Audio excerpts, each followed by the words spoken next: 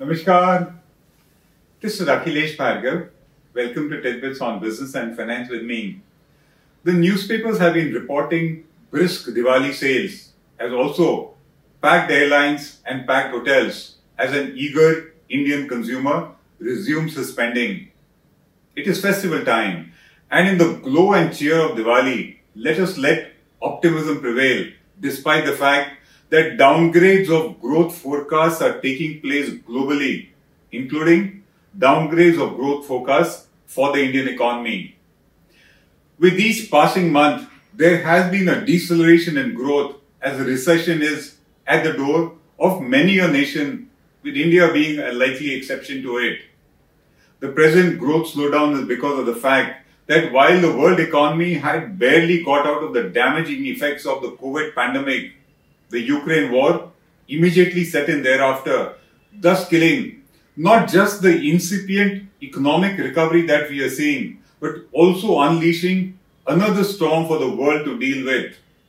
It has disrupted demand and supply like never before, and it has also triggered a massive price rise with no end in sight as yet. The fact is that few nations have been able to endure this storm, and the recession is imminent for many major economies like those of America, United Kingdom, and the European Union. It will take many years before the inflation demon is slayed and normalcy is restored in global trade and global growth. So coming back to the festival cheer and optimism, India is expected to be an exception to this deceleration and recession, and it is expected to continue to be on the growth path. Thus, as per the latest IMF estimates, India is expected to grow in the range of 6 to 7% during the current financial year 2023, with a slowdown expected in financial year 2024, which is not expected to be too sharp and too worrisome. The factors that support India's growth and ward off a recession in these times are its massive domestic demand, its better state of finances of the government, India's relatively low external borrowings, its improved and better chances of increase in exports because of the expected shift of production from China to India, its adequate forex reserves, its rising FDI, a likely surge in private sector investments, and an improved balance sheet of banks, NBFCs, financial institutions, etc., which supports their willingness to lend. It is because of all these factors that India is expected to be an outlier, and it is not going to get into a recession, which consensus says at the moment. The first affirmation of India's growth prospects amidst these times comes from the credit rating agency Fitch, which in its recent review retained and affirmed India's sovereign rating to BBB-, even though that is its lowest investment grade rating. But the point is, it did not downgrade it. Fitch said that India's public finances remain the key driver of its rating, having been only modestly affected by the global developments on the external front. The rating agency says that India is relatively insulated from global volatility due to the government's limited reliance on external financing by way of foreign borrowings. India's gross external debt at 18.6% of its GDP in 2022 is pretty much low as compared to an average of 72% for the BBB rated nations in 2021, says Fitch. Fitch then says that India's large forex reserves provide reassurance about its debt repayment capacity, and that short-term external debt is a mere 24% of its forex reserves, and thus there cannot be a short-term run on its forex reserves. India's forex reserves appear to be sufficient enough to cushion risks associated with the rapid monetary policy tightening in the US and the high global commodity prices. Fitch further says that though India's current account deficit is at 2.8% in September, which is incidentally the highest in nearly 4 years, and which is expected to increase to 3.4% by March 2023 as against 1.2% in March 2022. Yet, India's forex reserves cover in September 2022 remains strong and it is at about 8 to 9 months of India's imports. The rating agency points out that this is much higher than the cover of 5 to 6 months of imports during the last global economic crisis, which was the taper tantrums of 2013. Such an improved position of forex reserves offers scope to the authorities in India to utilize the reserves to smooth large and longer periods of external stress, and they are expected to be there. Further comfort comes from the fact that foreign investor holdings of domestic sovereign debt is a mere 2% of the total government debt, which is negligible and it is no cause for worry. Fitch expects the current account deficit to fall to 2% of India's GDP in financial year 2024, owing to the expected easing of global energy prices. It thus expects India's forex reserves to remain stable and India's current account deficit to remain at a sustainable level. Moreover, due to its robust medium-term growth outlook on India given by Fitch, it expects it to facilitate the financing of India's current account deficit primarily and particularly from the rising FDI inflows into India. Amidst the gloomy global economic forecast and a rapid deceleration in the economic position of many nations, Fitch therefore gives a glowing forecast about the Indian economy, particularly on the external front, which has been the bugbear and downfall of many emerging economies.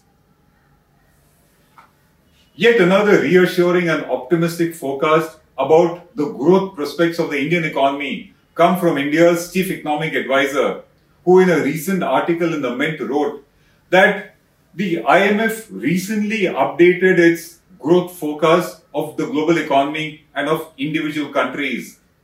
The estimates, he says, are not just somber, but the downside risks also dominate, which means that things can only get worse from here.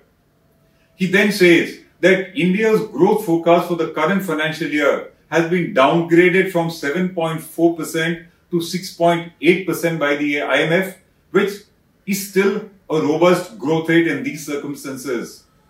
For the next financial year, which is financial year 23-24, the IMF expects India's growth rate to be 6.1%, which is the highest in the G20 nations. So India's growth will remain in the range of 6%, even though the chief economic advisor says that India can do much better. He then points out that between 2018 to 2022, India's economic growth has been below its potential because the financial sector stress coming on the back of a credit boost that we saw during the years 2008 to 2013 always leads to a long period of slower economic growth in any nation. India's banking, non-banking and non-financial corporate sectors had to thus fix their balance sheets and shore up their equity from 2014 onwards, and that explains why growth did not take place then. And then, by the time it was done, the COVID pandemic struck, followed by the geopolitical shock of the Ukraine war. And now, the synchronized tightening of the global financial conditions has become a problem. But between all these, India's structural reforms have continued, including the introduction of the GST, introduction of IBC, RERA, tax reforms, privatization, setup of public digital infrastructure, and the ramp up of government spending, which has shot up by 2.8 times between 2015 to 2022.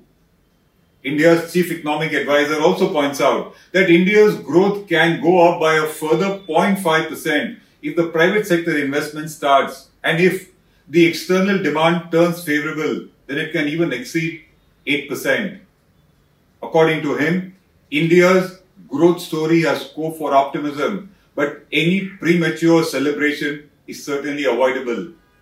Risks to India's growth are plenty, and being a global economic power, it can elevate geopolitical risk for India, which would hit India's growth in case that happens.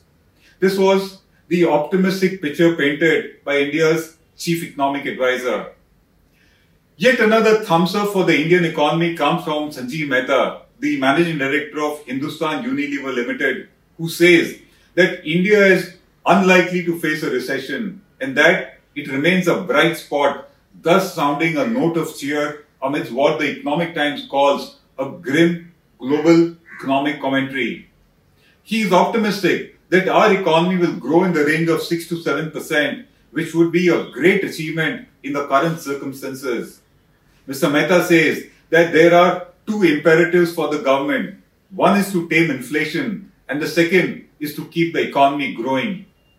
He further says that halfway through the current financial year, few large economies can say with a reasonable degree of confidence that they can grow in the vicinity of 6 to 7%, which India does. According to him, the Reserve Bank of India and the government have been doing a good job despite the challenges that we all face. The fact is that it has been a record-breaking sales for many in this Diwali. While it may not be enough to recover past losses incurred by them, which includes losses borne by the retailers, by airlines, by hotels, etc. in the past 2 years. But then, these kind of sales have certainly brought optimism and a sense of cautious confidence is back. The challenges remain, but we will discuss them some other day. Let's presently bask in the light, cheer and optimism of Diwali. This is Akhilesh Bhargava signing off till we meet again. Namaskar. Now be the first to know about the latest updates on our new news app. Go on your Android or iOS, search for HW News Network. Download our app, choose the language you prefer to get updates in, and be up to date with the latest news.